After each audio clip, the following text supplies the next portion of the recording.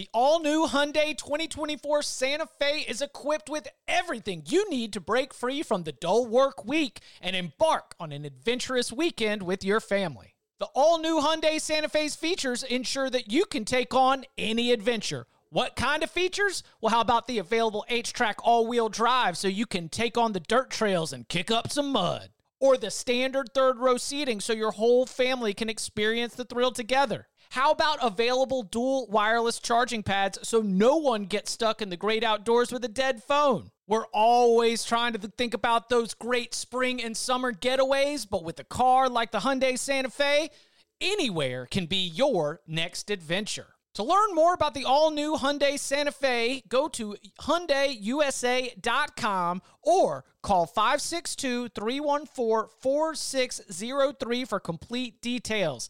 Learn more about the all-new Hyundai Santa Fe at HyundaiUSA.com or call 562-314-4603 for complete details.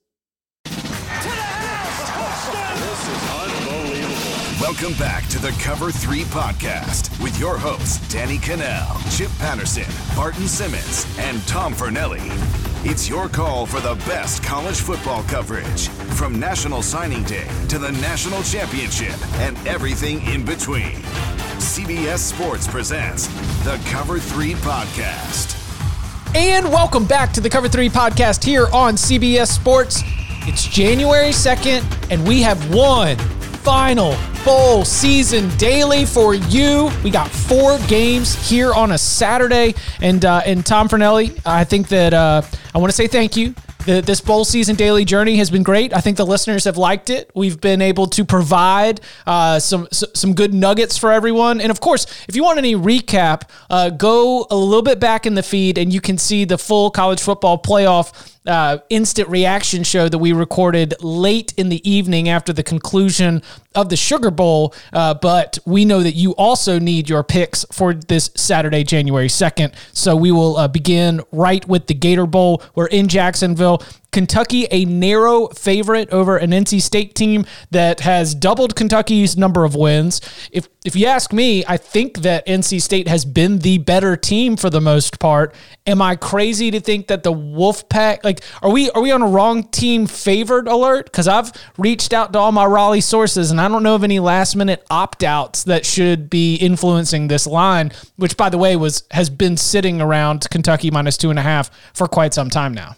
Well, first of all, let me thank you for pointing out that today is Saturday, because I have had a lot of difficulty keeping track of what day it is this time of year. But as for this game, yeah, I get kind of worried. This is one of those situations where I'm with you. I mean, obviously NC State's had the better season, and it's, Kentucky's coming into this game with a losing record. NC State had, was outside of Clemson, Notre Dame, and Miami. You could make the very strong argument that NC State was the best team in the ACC this year. So when you see that Kentucky is favored, like you said, my initial reaction when I saw it was like, who's opting out for the Wolfpack? But it's like you go look up and it's like, nobody. So it's one of those weird situations where it's like you feel like somebody might know something that you don't. But I'm probably going to take NC State before I take anybody here, because I feel like maybe I'm falling into a trap, but it just seems like it's too good to be true in a weird way that the better team is the one getting points. And as we have seen so far in this bowl season, the SEC is not having the greatest bowl season. Yes. Mississippi State beat Tulsa, but it's not like it was a dominant win. And of course, Mississippi State hasn't been a very good team all year. So it's still a bad look for the AAC that the second best team in your conference is losing to a 3-7 Mississippi State team.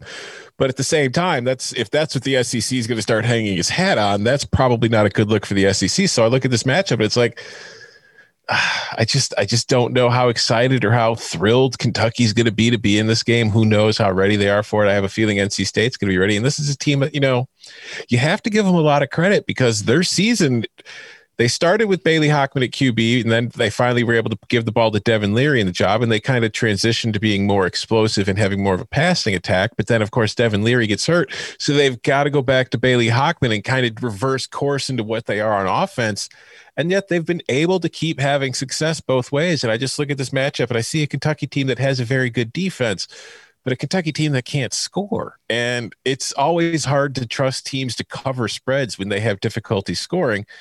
And especially, I just think that this is a matchup. I think it's going to be like the total's 49. Yeah. I kind of like the under 2, but give me the Wolfpack on the money line, honestly. I thought that 49.5 says that they do think that Kentucky defensively is going to be able to limit what NC State does. That's kind of what I see there. But the Wolfpack have won a bunch of close games this year, so I think that they also lost close to Miami. But I'm with you. I'm going to take NC State, and I'm going to be fearless about it.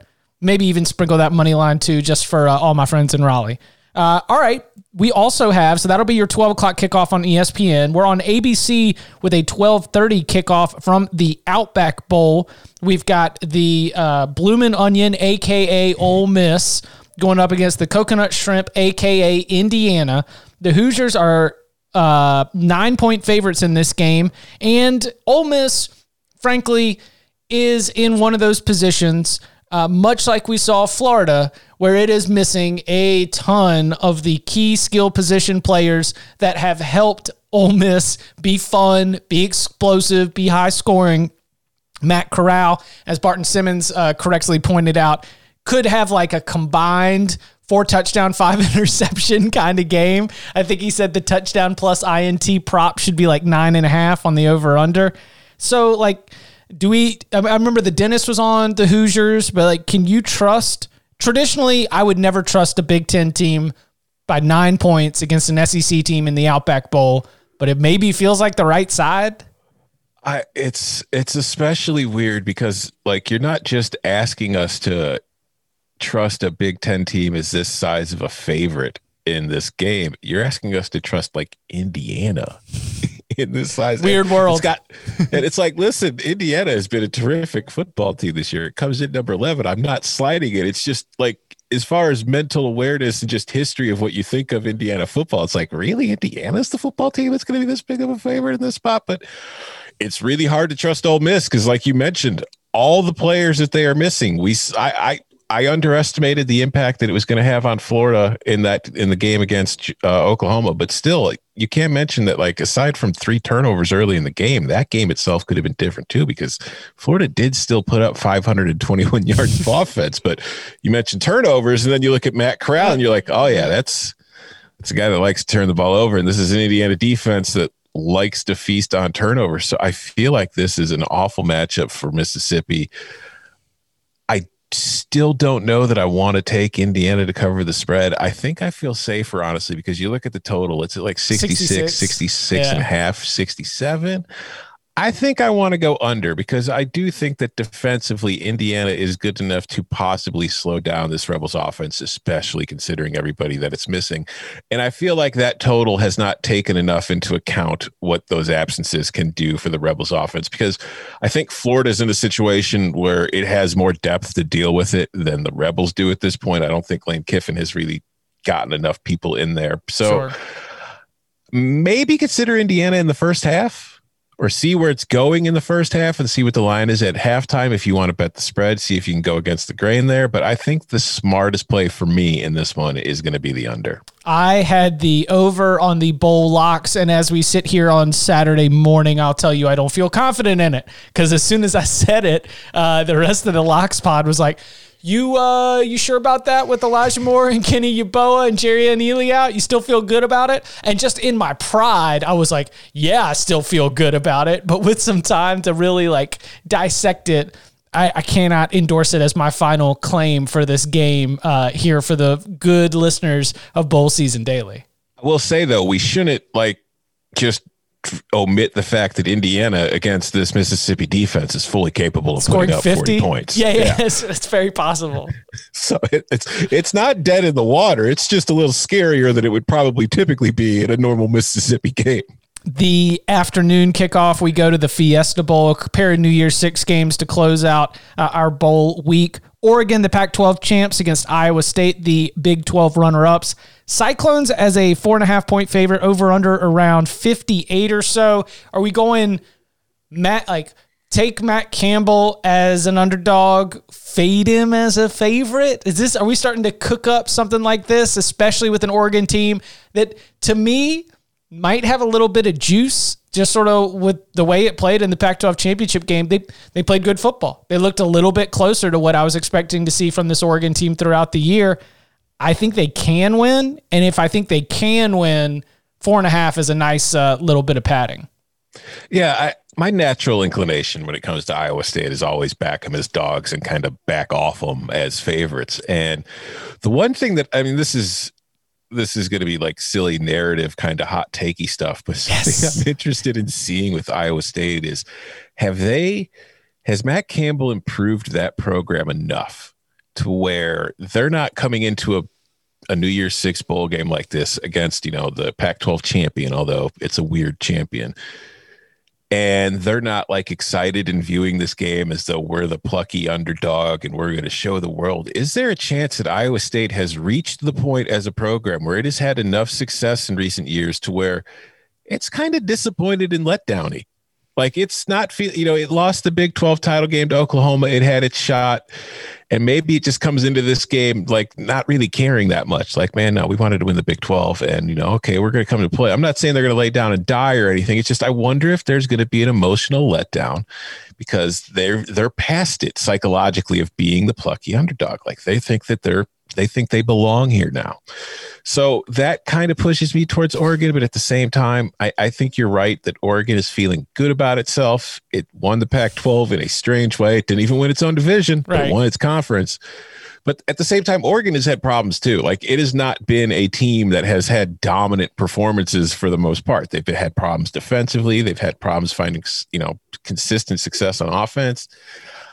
I think I'm kind of more interested in the total here. I think I'm going to go with our old-fashioned Iowa State unders. Mm-hmm. They've been good to us, and I just feel like when there's too much that I don't know, go with what I've gone with before.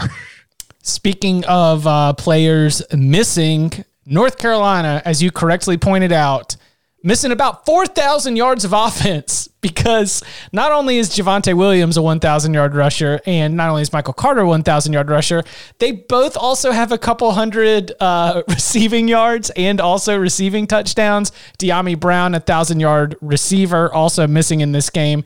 The Tar Heels, 7.5-point underdogs, kind of about where it's been for this line, even as the news comes out, which I can only assume is a Sam Howell's still playing kind of approach to this.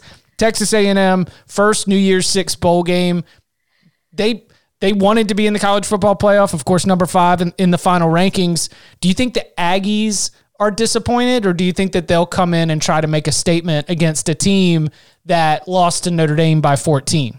I think they're in a great spot because I think that they are in the spot where they could come out and play well and crush a North Carolina team that's missing a lot of key players and then say, see, told you we should have been in the playoff. Or, like you said, they could lose to a North Carolina team missing a bunch of players and they could just say, yeah, well, we just let down. We felt we deserved to be in the playoff, kind of disappointed not to be there. We let it get to us. So I think they're in a great spot from the narrative angle. But as far as betting this one, I don't want to overthink it. Like, I agree. I feel like the reason this line hasn't swung is because Sam Howell is still playing the game. And Sam Howell is a terrific quarterback. But I don't think Sam Howell is so good that he can not have every single weapon that he's been dealing with all season, break in a bunch of new guys and have that same kind of success against the Texas A&M defense that I'm not going to call elite, but it has been good. Mm-hmm. And so I'm taking Texas A&M. I don't want to overthink this one. I think that, you look at them, they don't have a bunch of people opting out. They've pretty much got everybody. And I do think that, like you talked about it earlier when when the playoff rankings finally came out, Jimbo wasn't really expecting to be in the top 4. The way he approached it, you know what I mean? Mm-hmm. So I don't think Jimbo does have that kind of letdown. And I think Jimbo's going to come into this game and have his team prepared to win. And maybe, set it up saying, hey, we should have been in the playoff this year. And we're going to go into 2021 trying to prove to people all along that we should have been there. And that'll be our goal going into next year. So I'm taking the Aggies and laying the points. Give me the Tar Heels because the back door is always open with fourth quarter Sam Howell. I'm telling you, I just think Texas A&M gets out to maybe like a 10-0, 14-0 lead and just kind of starts to move along at their own plodding little pace. Maybe it's 21-7 at halftime. But Sam Howell kick it against some soft coverage, just starts dicing them up, and all of a sudden you look up and North Carolina is going to be attempting an onside kick with like 33 seconds left, and North Carolina will be inside the cover range. If it's under 7, I'd back off of it. So, because we got some time until this 8 p.m. kickoff. It's the last game of the day. But if you can get it north of 7, you're basically just betting on the fact that that North Carolina offense in the fourth quarter, when things get a little bit soft and they start to go play with a little bit of tempo, that they can just, all of a sudden start chewing up yards in a hurry. You know what you just talked me into? Texas A&M in the first half. Yeah, absolutely. North Carolina was the worst second quarter team in the country last year. Why? Mm-hmm. Why? It doesn't make any daggum sense. But I figure that'll be about 3.5 points probably if the spread stays in this general area. I think A&M in the first half might be a great play now. Yeah, North Carolina's probably down double digits at halftime, and then they somehow end up losing like on a failed 2-point conversion or something like that. It's never easy. No, it never is. He is Tom Fornelli. Follow him on Twitter at Tom Fornelli. Follow me at Chip_Patterson. Thank you to you and you and you and all of you who downloaded the bowl season dailies. We will be back this coming week. We'll gather together to do some breakdowns and some weekend leftovers. We will also begin to put together our preview for the College Football Playoff Championship game. Very excited about that. Tom, thank you very much. Thank you.